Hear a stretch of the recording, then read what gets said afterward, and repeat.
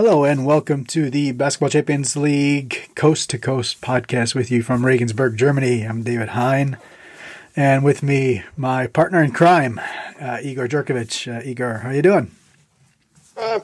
As our every single podcast starts, doing fine, ready to go. Yeah. I know that it's a labor of love that's not easy, and one of the things that you enjoy, I'm sure, also is that your power rankings are a topic of discussion. And so, I guess my question to you, to kind of start off, was, what did you think about three of your top four teams losing, at least all of them on the road? And then your 14th and 15th and 16th ranked teams picking up victories.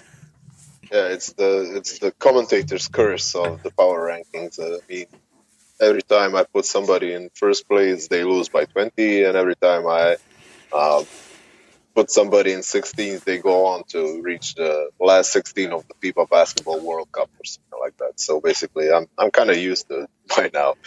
I mean, this is just becoming crazy.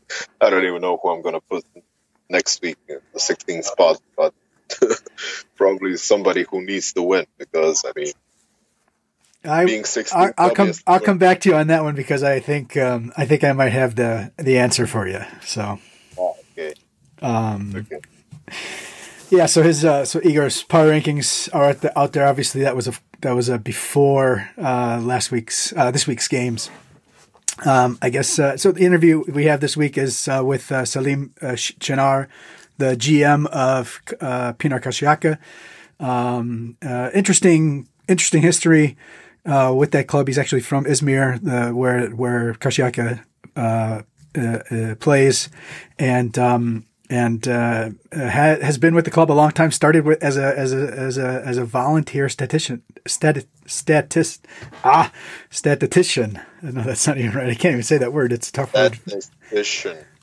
Yeah. Ask the non-native English speaker to come up with the pronunciation of that. So yeah, wonderful chat with him. Hope you guys enjoy that. But obviously we have plenty to get to before that. Let's start as we do all the time with the standout performances of the week 2 of the playoffs. Darius Thompson with 23 points, 5 rebounds, 6 assists, 4 steals, 1 block in Brindisi's big win over the aforementioned Karsiyaka. Jarek Harding, absolutely fantastic, 28 points in just 25 minutes, 10 of 15 shots in Nürnberg's win over Sassari. Edin Atic, Ikea's big win over Fev Riga, 23 points, 7 rebounds, 3 assists.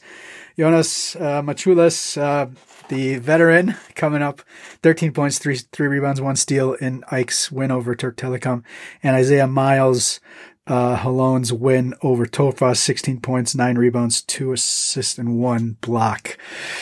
Unlike other weeks, there's actually a couple of guys that I think actually probably could have grabbed a spot. I'll let you start, see what you have. No. I want to hear who are your guys. I think that actually Tyrus McGee from Halone, 25 points, 9 rebounds, 2 blocks, scored actually 7 points in that fourth quarter where they pulled away.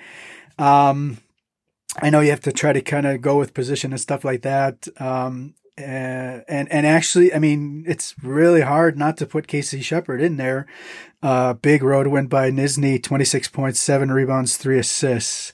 I think both of those guys, really could have gotten in there.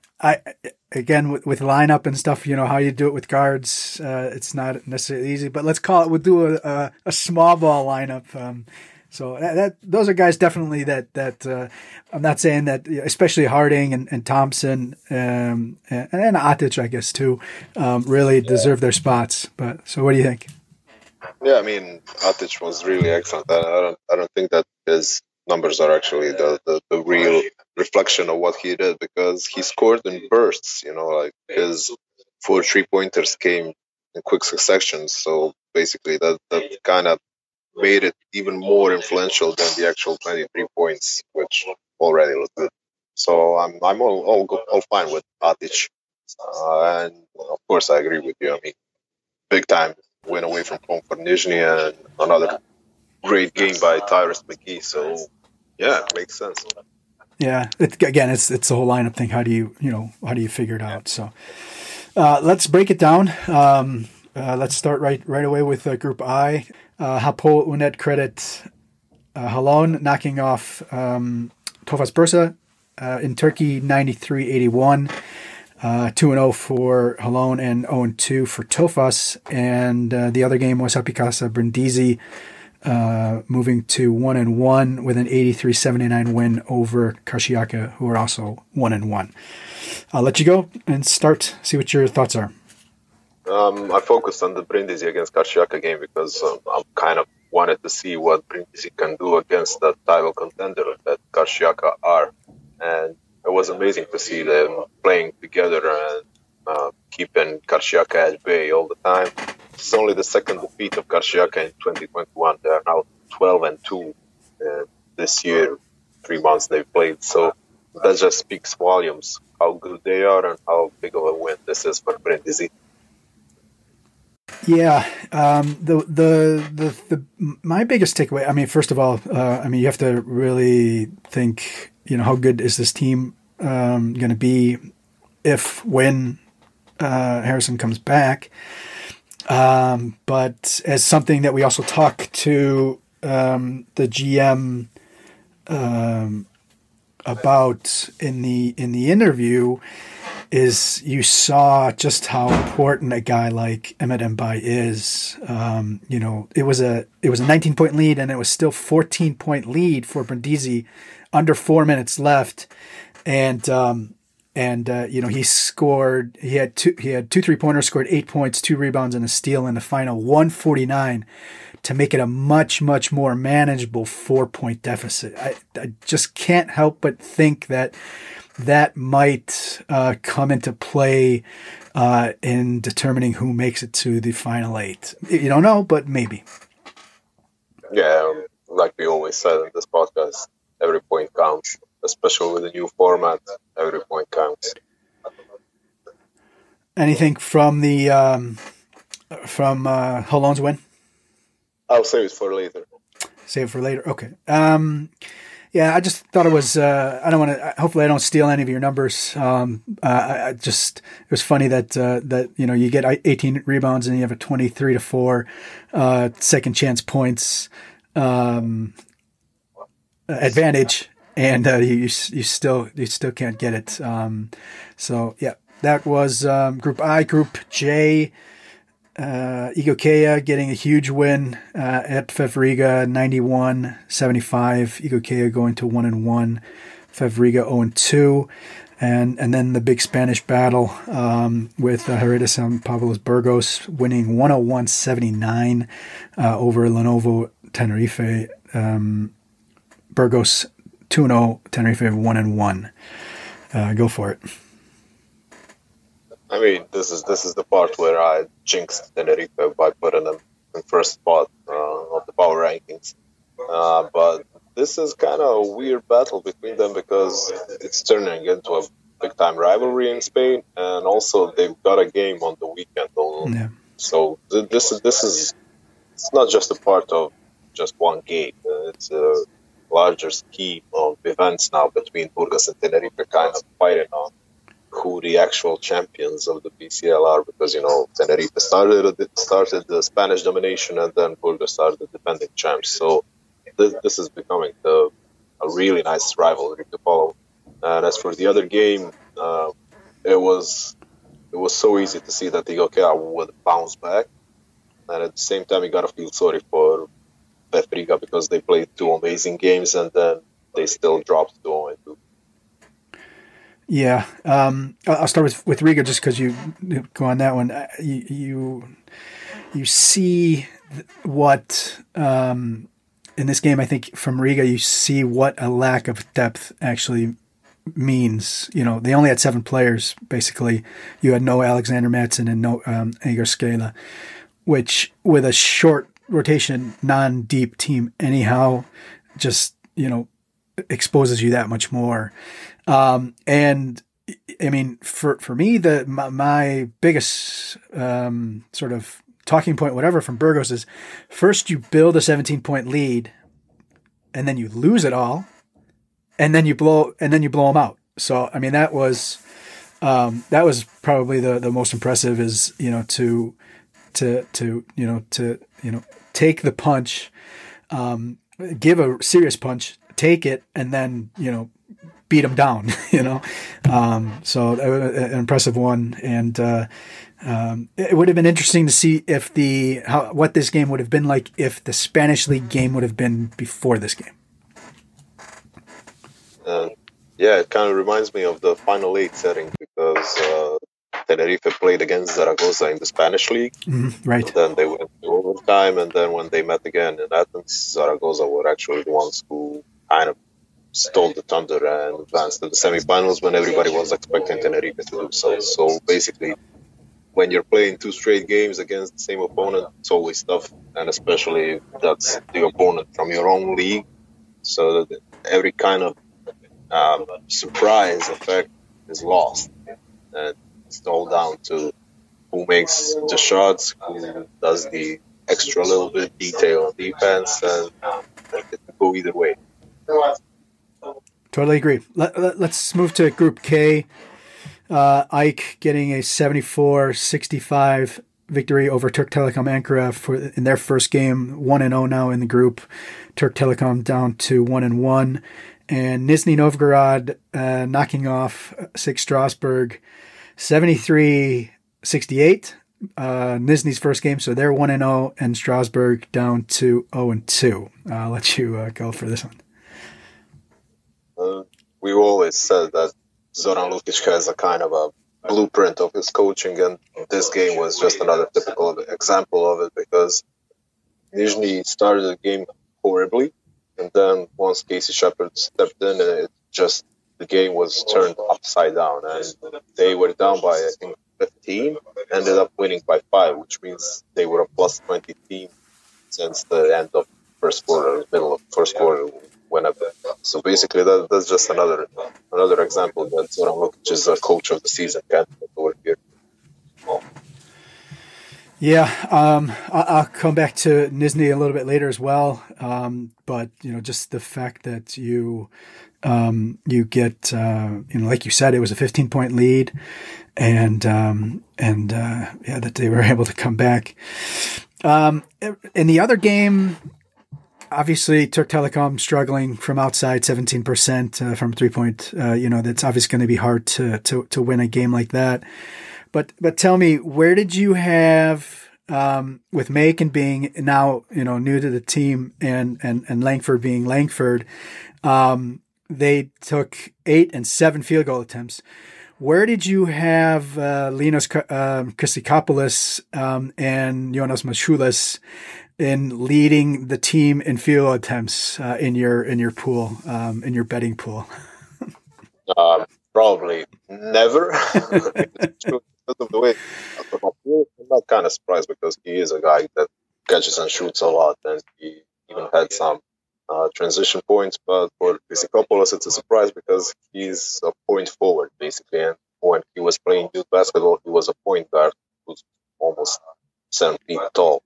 So it's not a surprise that Machulas shot the ball a lot, but Christopoulos taking over, it is a bit of a surprise, and it's also a good sign for Ike that they can still hold teams to 65 points and win games, despite the fact that Langford had an off night and Macon did need 20 shots to score 20 points. Yeah, exactly. Whenever you can, give depth to your production, it's always good.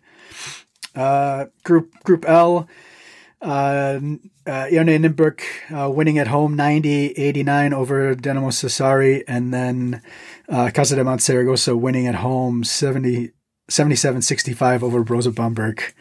I'll let you start. Looking forward to this one. Yeah, I mean, this is a group that I thought everybody was going to be at 1-1, and a group that I thought Sassari and Bamberg were the favorites to advance. And of course, after 2 rounds, Sassari and Bamberg got winless, and Zaragoza got at the top 2-0. So this is just a crazy group, and I still wouldn't panic if I were Bamberg, because to away games to the kids, it's just like in tennis. You got 2 break points, you didn't use them, but now you have to hold your own serve. So basically, when they play at home, they still need to protect their own court and then try and reach for another win on the road next time around. But this is still a wide open room, by the fact that teams are 2-0 teams are 1-2. Yeah, actually, just like the Nürnberg game last week that they beat Bamberg, I wrote down Bamberg got Bamberged again. The game was close, and then Saragossa just gradually pulled away the same way that Bamberg had done in the regular season.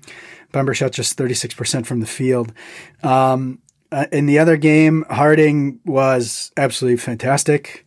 Deservedly getting a spot on that team. Obviously with his connection to Weber State and Damian Lillard, obviously a fun one for you.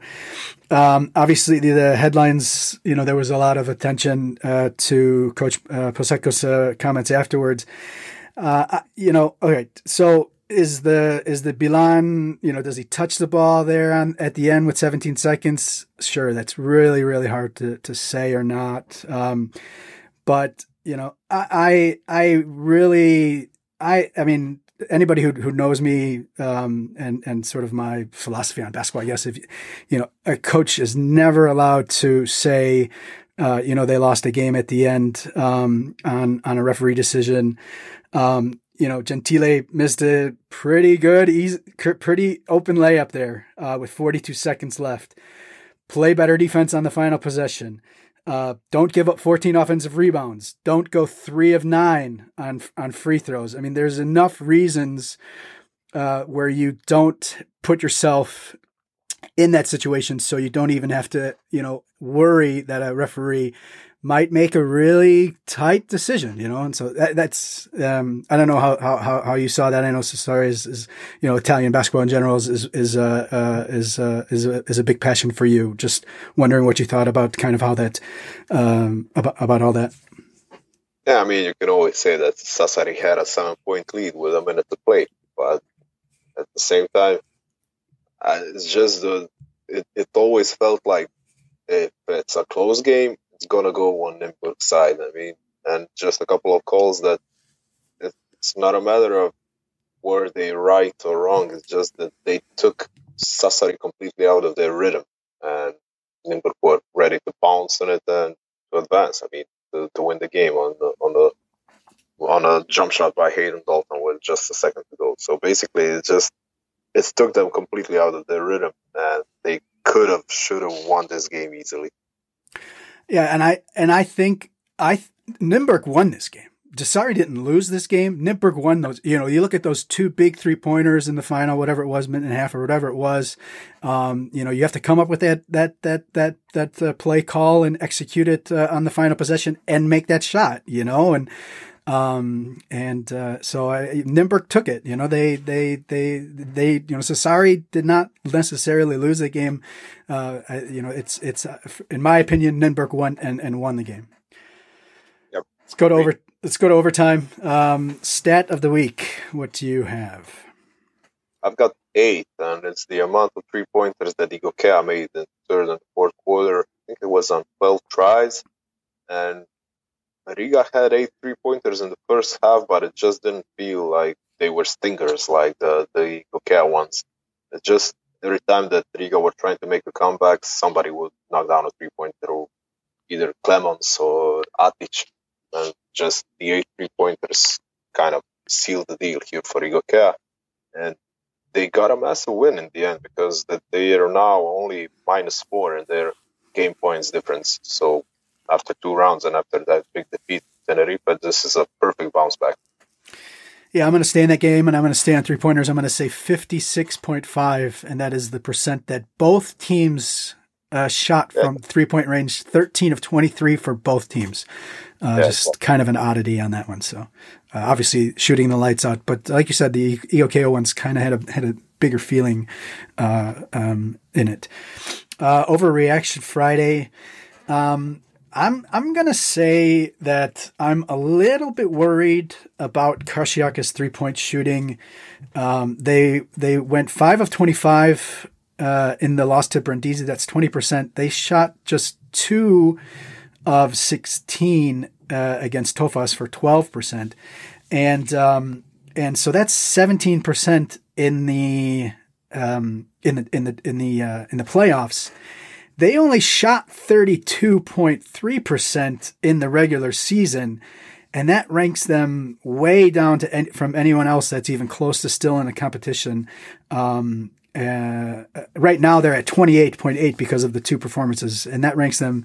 You look at Tofas's next worst at 33.8 and then 34.4. So I'm a little bit worried in this age of using 3-pointers to kind of come back from deficits and kind of pull away and get some space, that they're shooting less than 29% in the competition.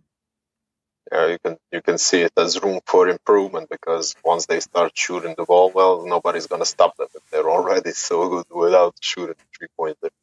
My overreaction is that Tenerife are going to blow out Burgos over the weekend, because that's what usually happens when a couple of Spanish teams meet each other for 2 straight games and always bring in some extra trash talk into the equation. And I really wouldn't be surprised if Tenerife won the game over the weekend by 20. Yeah, it's going to be one to watch. Did you know? What do you know that we should find out? You already touched on it, because Jarek Harding was the top scorer of Weber State ever, and you mentioned Damian Lillard. But did you know that Damian Lillard wasn't actually the top scorer of the Weber State at the time when Jarek Harding took him down? Because another BCL legend was, and it was Jeremy Sanglin. Oh, wow. Okay.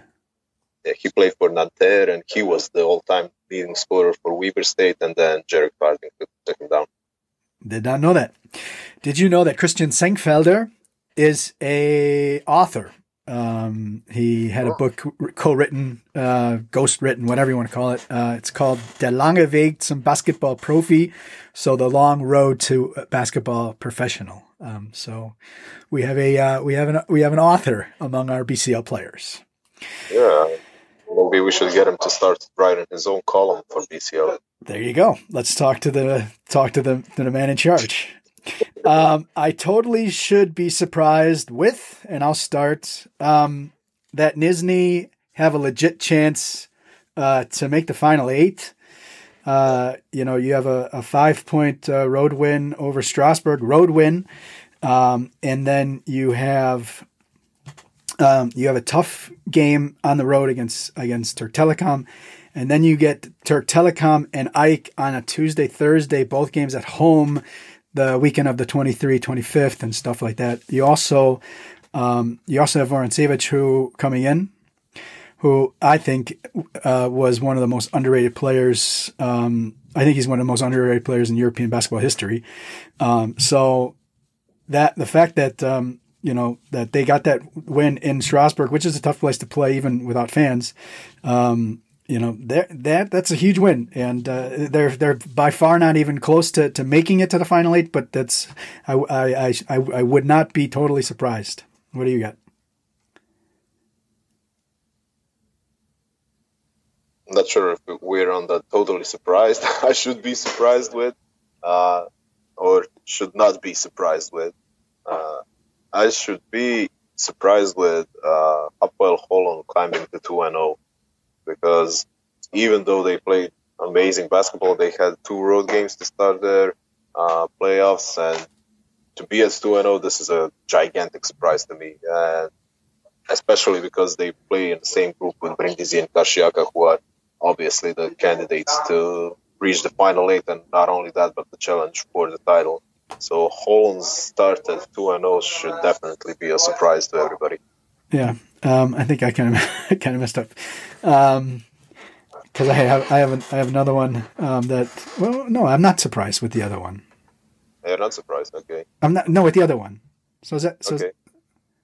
Anyhow, okay. So do your last one. I'm not I totally I'm should not be surprised. So. Yeah, I totally should not be surprised with Ajax defense Uh-huh, because uh-huh. we keep on preaching their offense and the solutions that they have, but they're so good on defense. I mean, Marcus Slaughter is probably the defensive player of the year. The way he reacts and everything. Declan Lloyd-Smith wrote about it last season, and nothing has changed. And even without Yannick Moreira, they're able to hold a team like Turk Telekom to 65 points. So this is this really should not be a surprise to anybody that they're a strong defensive team, even though we see them as an amazing offensive team with so many threats in Langford, Macon, Wojcicki, Machulis, Chrysikopoulos, everybody else. I promise you somebody who should be number 16 in the power rankings, and the brethren here in Germany are probably going to get even more hate on me now. I totally should not be surprised with Bamberg losing two in a row. First of all, you have 2 road games, and I don't want to say it was over, that they were overrated, whatever, but I thought they were playing a little bit over what the results were. I think you see a little bit more of the real Bamberg in the German league, where they're struggling. I think they're a game under 500. And I mean, I don't know. You look at, the fact that if that was 2 home losses, then you could definitely go and put them at 16, but at least there's a candidate there to go down to number 16. Sorry to my fans, to the fans in Bamberg that might know me. I'm not jumping on your bandwagon over here. My bandwagon of hating on Bamberg, is that what you're saying? Yeah. I'm not hating. I just see a different, I don't know, reality. Anyhow. All right. So, interview of the week. We had a chance to talk to, I think it was a fun chat learning more about, Pinar Karsiyaka, and that is with, Selim Cinar, the GM. So catch you on the other side of that. All right. So on the show this week, we have Selim Cinar, the general manager of Pinar Karsiyaka. Selim, thanks for coming on the show. Thank you. I appreciate for your invitation. Let's start off with this most recent game. Your team lost to Happy Casa Brindisi 83-79 in the second game of the playoffs. You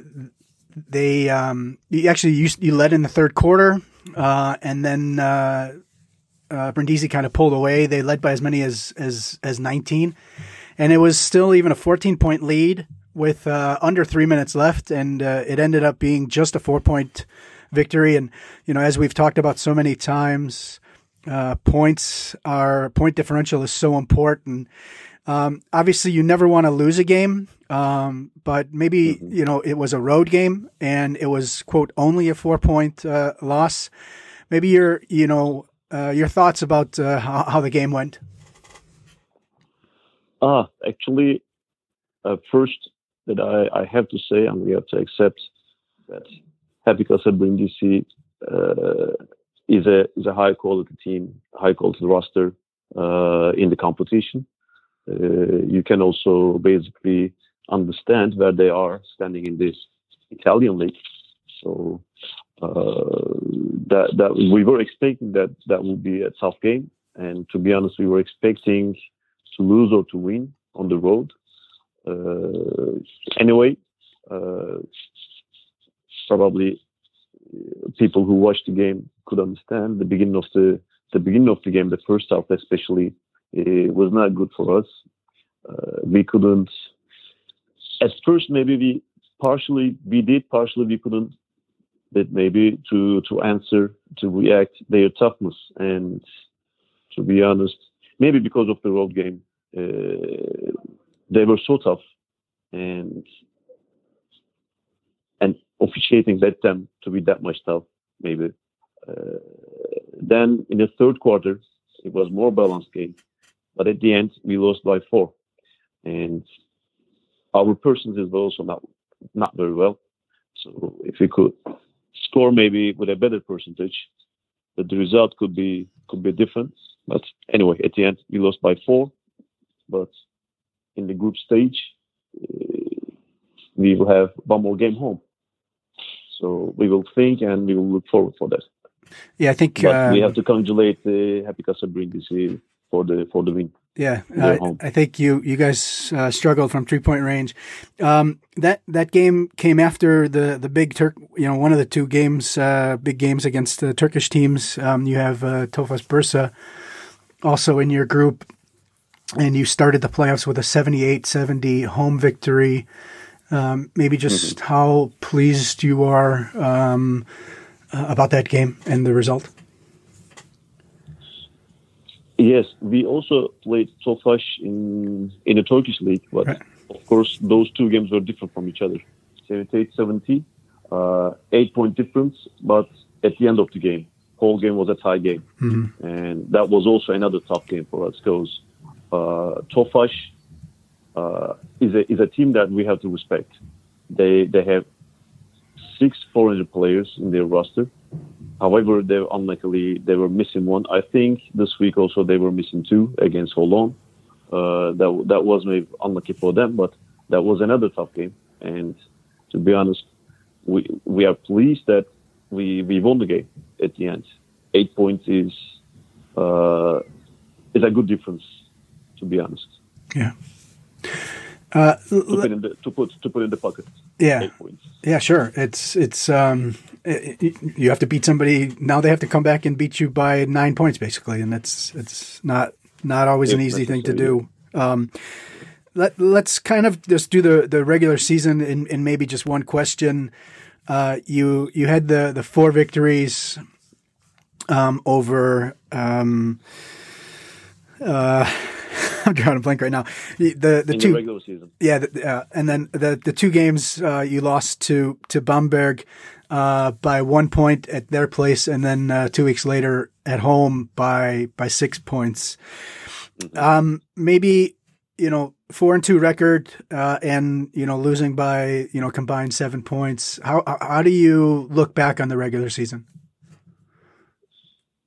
Regular season. When you think about the group, that was also a tough and valuable group in my opinion, because we played against Bilbao Basket from Spain, we played against Bologna, we played against Bamberg. Yeah. Fortitudo was the other team, right? Yeah, the other 2 teams I'm talking about.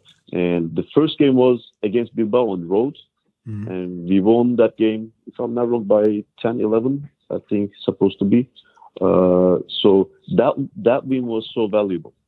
We also saw that at the end of the group, because the last game was against Bilbao home in Karsiyaka. So that was a valuable win for us. After that, we lost against Bamberg with 1 point on road, which is unluckily last shot for the make. But Bamberg, that they didn't lose any games in the regular season, and I think this week they had the first loss. Last week they had the first loss. So. And you think about that, Bamberg was a tough team, and still I think they are. So anyway, regular season, the target was to go up, and we did. Now we're in top 16. The target is push to go up, so we will see. We like to get to know the people that we interview. You're from Izmir. Maybe how and when did basketball find you? I was a fan of basketball. I was a fan of Karsiyaka since when I was a kid. And when I was studying statistics at a university, voluntarily I wanted to help, to be honest, about statistics in the club. And somehow I met the coach at that moment, the coach of Karsiyaka, and voluntarily I started to do some kind of statistics, some kind of reports as much as I can and as much as coach asking from me. That was the beginning, to be honest, starting a part of basketball family. And then day by day, I started to get some other responsibilities, and when I was graduated, and then they asked me to be the translator, and I accepted. and then I became team manager, and then they asked me to do something in the club on the financial side, about reporting of financial side. I also accepted that. Blah blah blah. Step by step, it went through, and since 2013, 2014, the season of 2013-14, I became the general manager of the basketball team. We'll get to history. Yeah, we'll get to that in a second. As you grew up with the club, and then so you saw of the firsthand the rise of the team. The team made the playoffs in 2010, 2011, and 12. And then really came that 12-13 season where you reached the cup quarterfinals, the league semifinals, and then there was the Euro Challenge Final Four in Karsiyaka. You guys also reached the final. That didn't go as you had hoped. Actually, a heartbreaking loss to Samara from Russia. You guys were leading by 17 points with less than 7 minutes to play, and you ended up losing by 1 point. Head coach then and now head coach Ufuk Sarika called it cruel, which I think is a great word. Maybe how do you remember that season? And then maybe also that game. Basically, I can say that was the first year of the connection of Coach Sarıca and Pinar Karsiyaka. I was team manager at that moment, and also with the crew of FIBA, we were organizing the Final Four, as you know, and that was also another tough season. But that showed the spirit of Sarıca and Pinar Karsiyaka. That season gave many signals, in my idea, gave us that what will be like if Sarıca and Pinar Karsiyaka besides to each other. Because in that season, Sarıca put the level so high in the club history. Because that was one of the important corners, one of the important points of the club's history. And then, yes, at the end, we lost at the final by 1 point. But before that, maybe we were even not able to talk about those type of successes. It started with it. And then in September 2013, you became GM. Right. Maybe how did that happen, and what did it mean to you, and how did you want to lead the team? Maybe that organization was important because with that organization, I show up that I had good connections all around. Maybe the board, especially the board, was changed in end of May, and there was a new board, there was a new president, and they came up with this kind of offer to me, and that was a great opportunity for me. Great opportunity because of the people that I was going to work, and because of the coach. I knew him for one season, and I knew him that he supports the guys around a lot. So I said, that's the timing to accept that type of offer, and then we start. Players have role models. Coaches, look at other coaches who, learn develop their own coaching philosophy. How did you go about becoming a GM?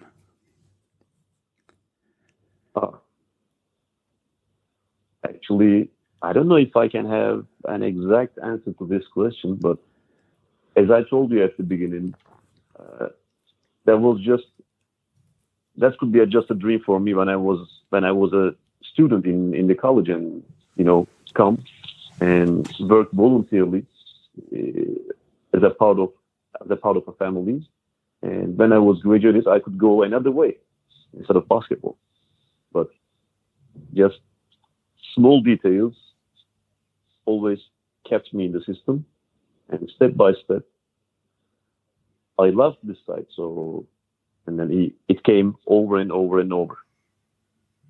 I don't know if I can give another exact answer, but I think these are that I can say. And then your first season as GM, the club won its first ever Turkish Cup, reached the Turkish League semis, and then 2015, you won the Turkish League title for the first time in 28 years, and also reached the Euro Cup quarterfinals. Maybe just how do you look back on that 2-year run? It's a good way to start to start your era as a GM. I think that was my luck. That was my luck. As I said that previously, with the coach, with the players, with the spirit, maybe we had a good family. Maybe we can say so. As a GM, that period was my luck. I'm becoming GM in September, and not so far in February we are taking the first trophy, Turkish Cup, in the history of the club. History of the club, we are saying, let me say something about the club. Karsiyaka Sports Club held in 1912, where still was born in all over Turkey maybe, and then the basketball started to be played in 1950s. So this is a huge history, in my eyes, in my opinion. I believe that people will also agree and accept. So from this view, that was a big success. But we did all together. I mean, me, small part maybe, coach, players, fans, board, everybody. So it was a good beginning and good timing for me, I think. Yeah, and that was a lot for me. Yeah. And then 2015-16 season, Karsiyaka played in the EuroLeague. You guys probably dreamt of playing in the EuroLeague for a long time before that. And then, you start off the season with a home game against Barcelona and you win. I mean, you don't get probably more magical than that, no? About Barcelona game, I have two answers, but before that, I will come to another point. Unfortunately, after we won the title in Turkish League, maybe you will remember, EuroLeague didn't accept us directly to be in the EuroLeague at the upcoming season. So we had some negotiations, we had some meetings, blah, blah, blah. And at the end of first week of July, we were accepted. But until that moment, unfortunately, maybe we couldn't make the correct moves on time that we had to. Because that was a blank. After that, we did, and we came up to the EuroLeague. One season we spent there. Many things also. I mean, there were some up and downs in the board of Karsiyaka, and there were up and downs in the football side, which is straightly affecting all the clubs. And because of that, that was not a successful, not a good experience for us. But for the Barcelona, what I will say to you, at the very beginning, everybody was expecting to be in the EuroLeague. But when we won Barcelona home, everybody started to accept, let's go to Final Four, let's go to Final 8. I mean, people thought that winning Barcelona was a signal of success to go up to Final 8, Final 4 somewhere. So, I mean, suddenly the expectation get bigger and bigger and bigger. It was not easy to handle that. So that season was, unfortunately, not a good experience for us. Maybe not correct. That season wasn't a success for us, but an important experience. This is, I think, better saying. Yeah, you guys ended up with 2 more victories, beating Salona Gora the other 2 games. When you talk to players who play in the EuroLeague, this kind of goes along with the question that I asked before. When you play players who play in the EuroLeague for the first time, it's a learning experience. Coaches who coach in the EuroLeague for the first time, it's a learning experience. What did you learn as a GM from having your team play in the EuroLeague that has helped you?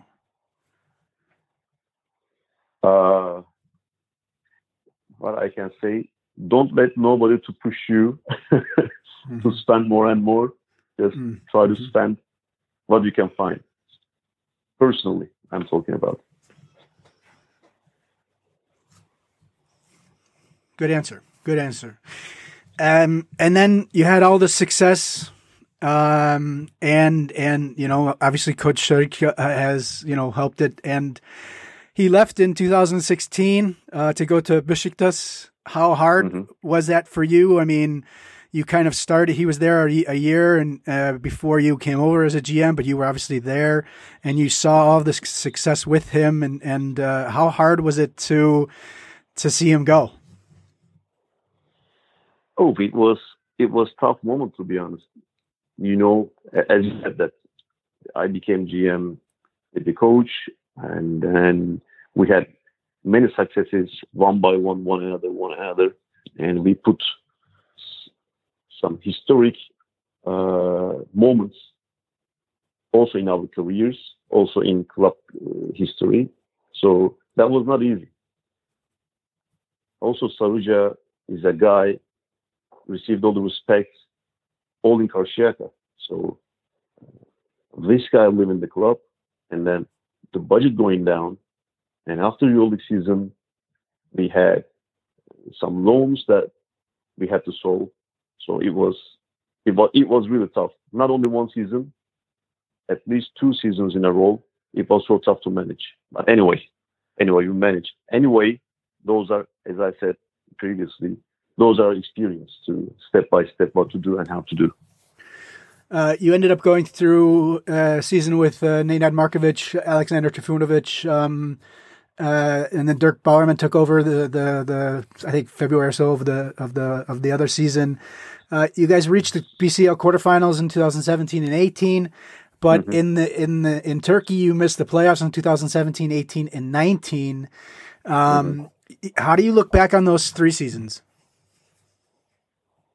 That was a pity maybe, but in 2017-18 with Markovic, we were playing.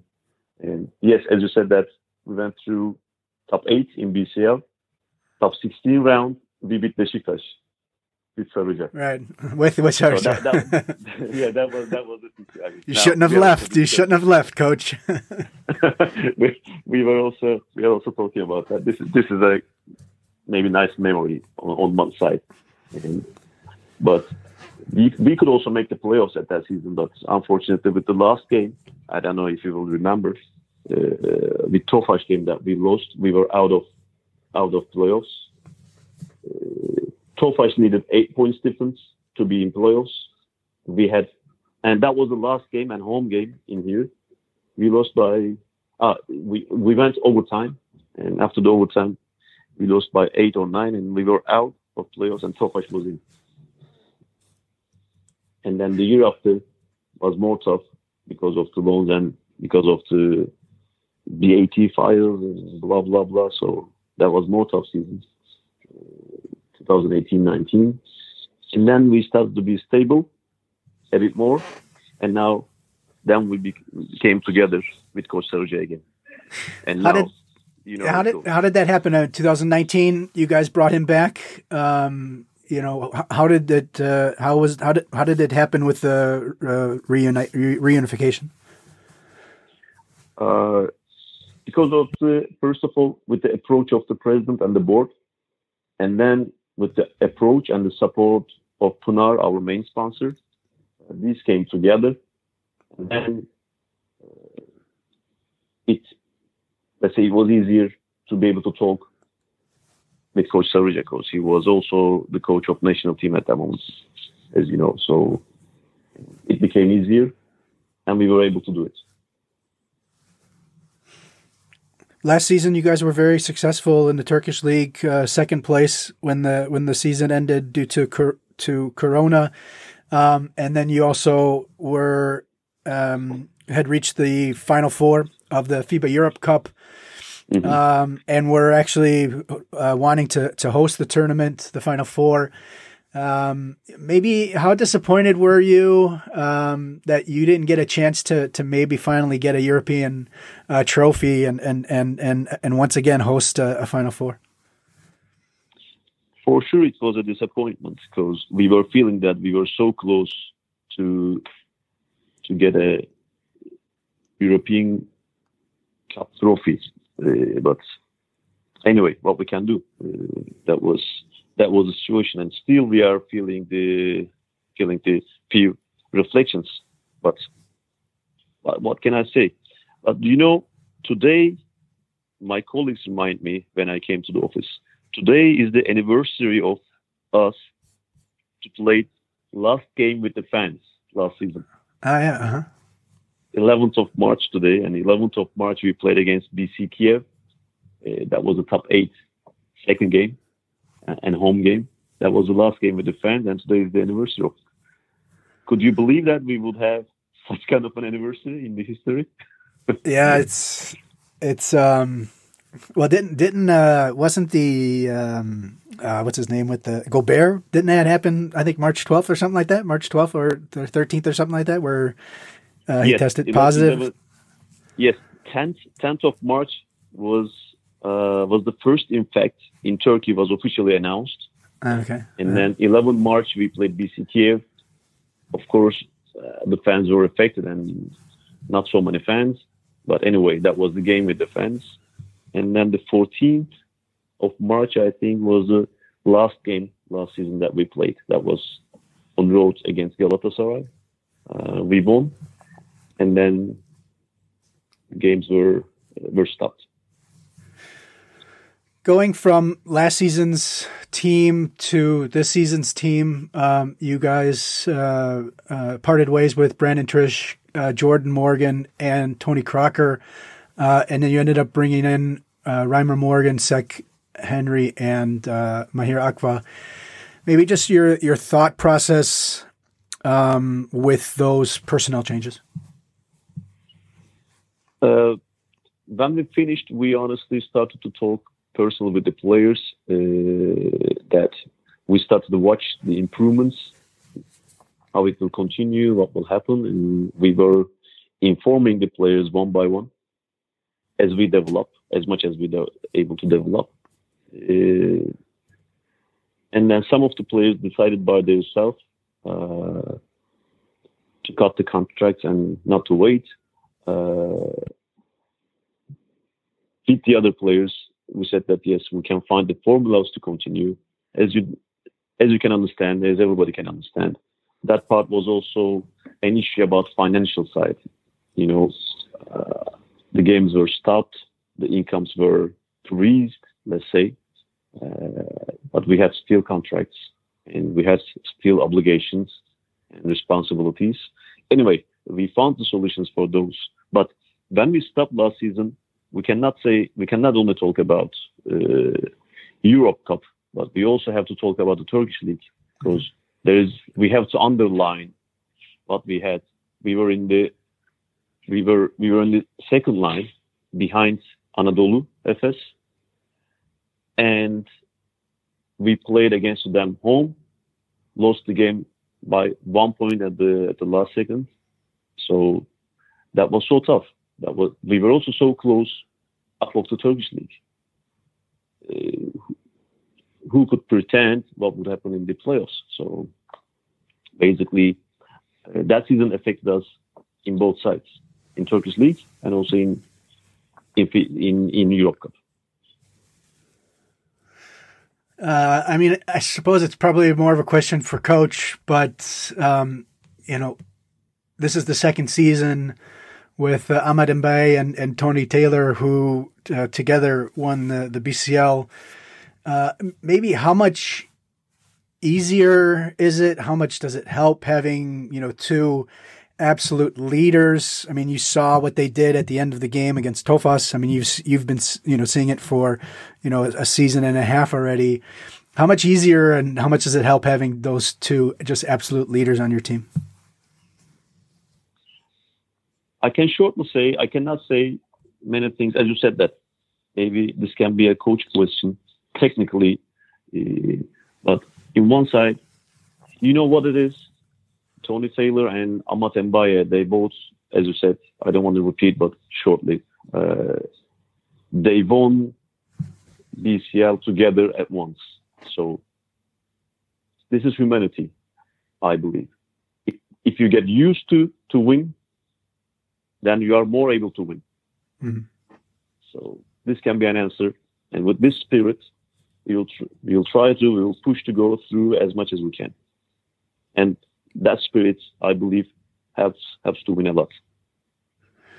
Knowing everything that you accomplished last season, and knowing that, bringing in guys like Reimer Morgan and Henry, those are pretty good high-level players. Maybe talk about the goals that you had for this team, both BCL and in Turkey. Oof.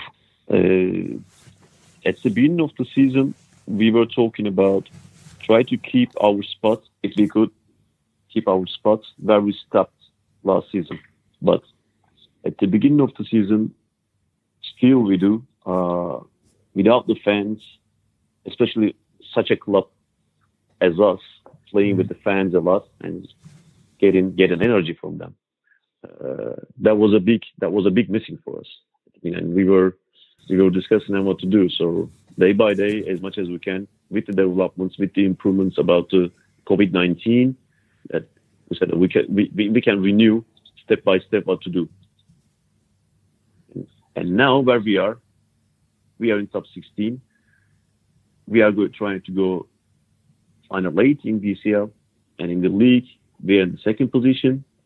And with the playoffs, we are planning to go up to semifinals and then finals. But honestly, this is a weird situation none of us had before in the history. So day by day, we have to think what we are doing, where we are, and where we are able to go.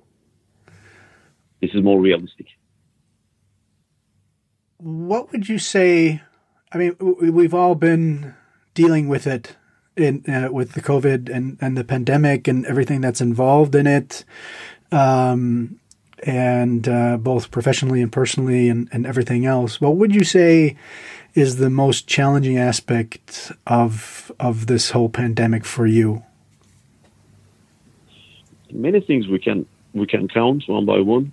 First of all, of course, important part, the financial side.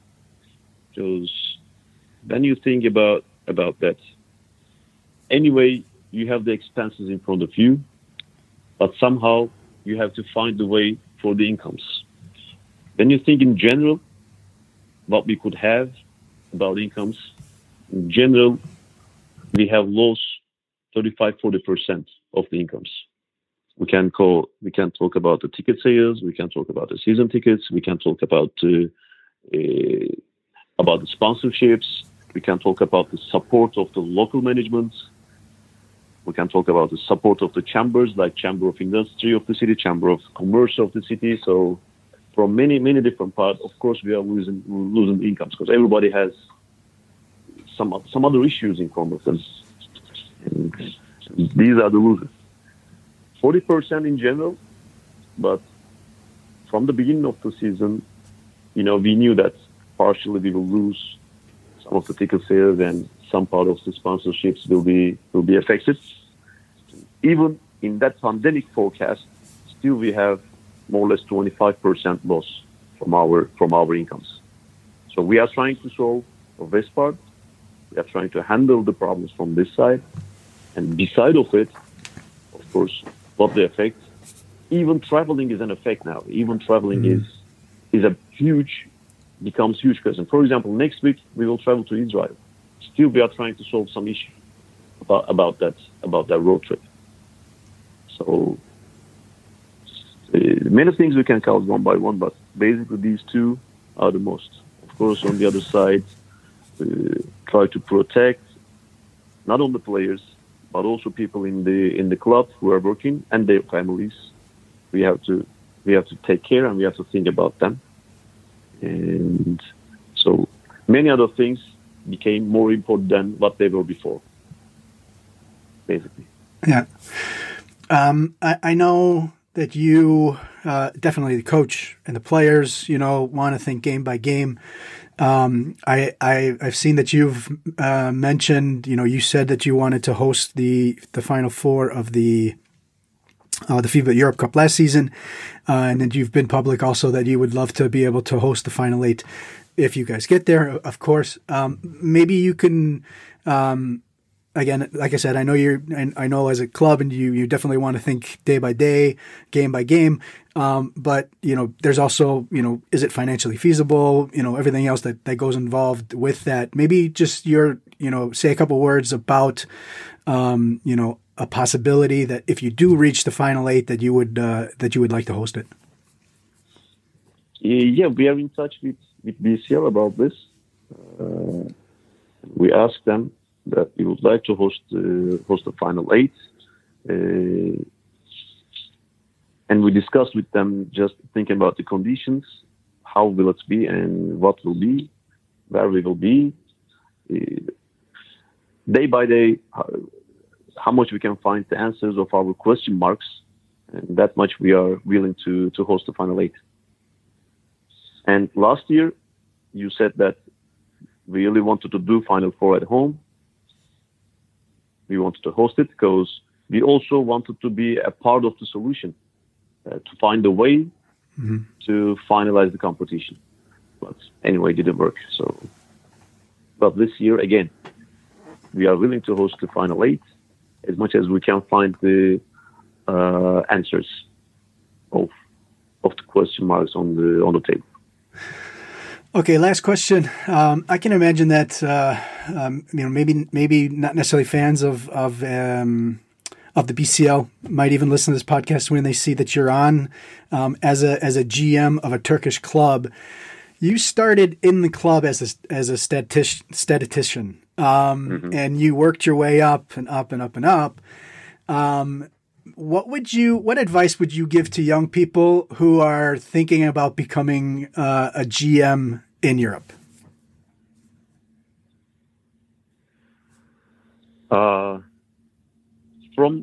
my side of view, that I can say, I never think that one day I can get a title in the club or in basketball, but I just did on that day what I have to do, what responsibility that I can get, and what people are expecting from me. Every day,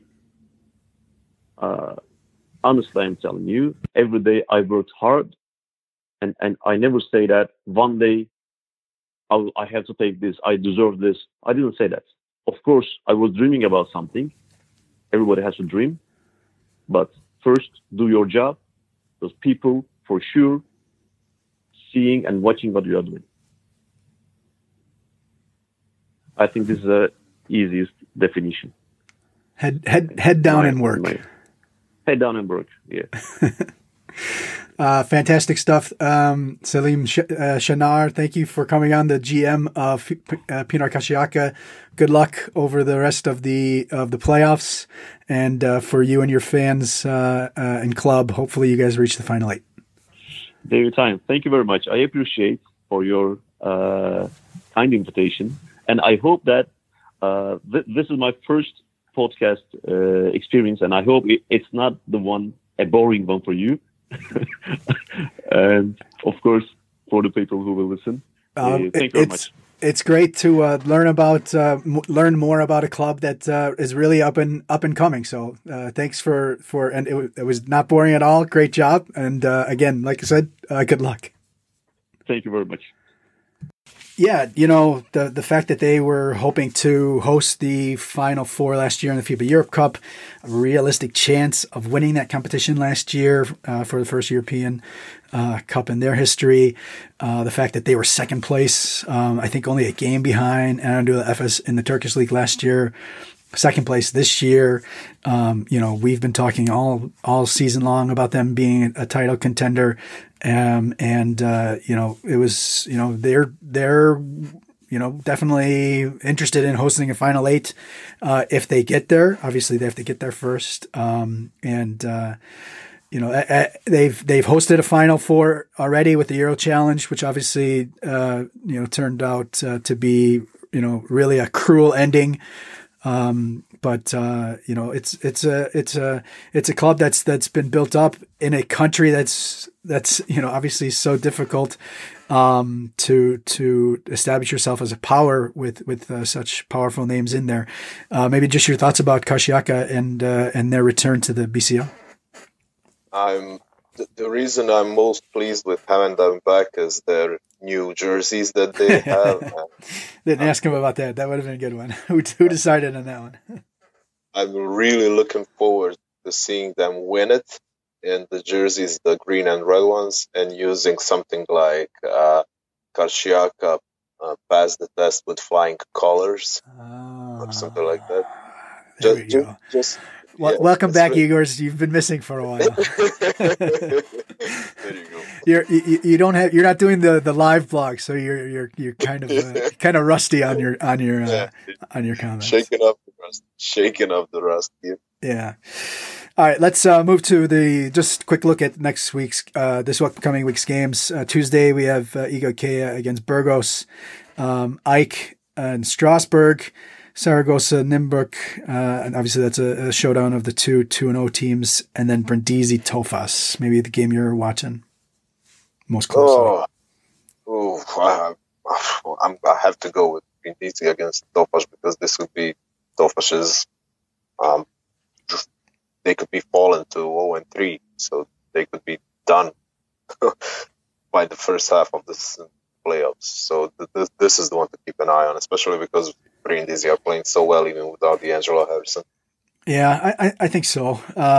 Maybe a point differential in the Saragossa Nymburk game. Whoever wins, just to see who wins by the most, and maybe how long Igor can poke the bear with Burgos. I don't know. Maybe that's.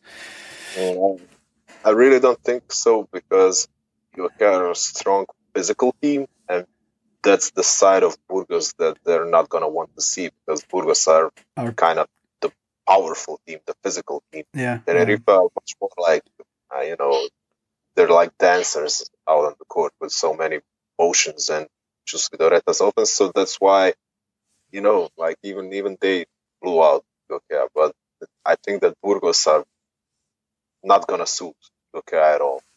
Yeah, I agree. Wednesday, Turk Telekom, Ankara host Nizhny, Halon host Karsiyaka, Tenerife take on Fevriga, and then the battle of 0-2 teams, Bamberg and Sassari. I'm going to watch Bamberg and Sassari just to see if Bamberg can win a game, and so I can text you like, where are you at now, Dave? Man, I'll be on the podcast next week. No worries. And I'll say I'm wrong. This is a huge game for Sassari, though. You can't, having lost to Saragossa and Nymburk already, you're in a hole. This is almost a must win. You really have to win both your games against Bamberg if you want to get out of that group now. Yeah, it's going to be tough, but I still, even if they drop to 0-3, still wouldn't write them off because they're going to have a pair of games at home and game days 4, 5, and 6, so they could still be out of the hole. Yep, without a doubt. All right. So that's the podcast this week. If you want to follow us on Twitter and Instagram, go to @basketballcl. You can like us on Facebook, subscribe to the YouTube channel, subscribe to this podcast. You can get all of the wonderful writings and follow the game reports and stats and everything else on championsleague.basketball.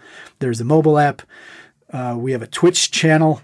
I'm not really Twitch affluent right now. I'm slowly thinking about trying to get towards there, but part of me is so scared to even do that. I know you're probably not even thinking about it. There's the mobile app. The email address is info@championsleague.basketball, and all the games are live and on demand at livebasketball.tv. Igor, final comments for the week for the fans. Don't get on Dave's bandwagon of caterers towards Bamberg. They're going to be fine. All right. Hey, man, if you want to, that's fine. I don't mind being alone on it. I love that organization. They've been always so great to me. I used to go to a lot of games there. It is one of the big pillars of basketball in Germany. So, all right, that's the show this week. Enjoy the action, and we'll talk to you next week.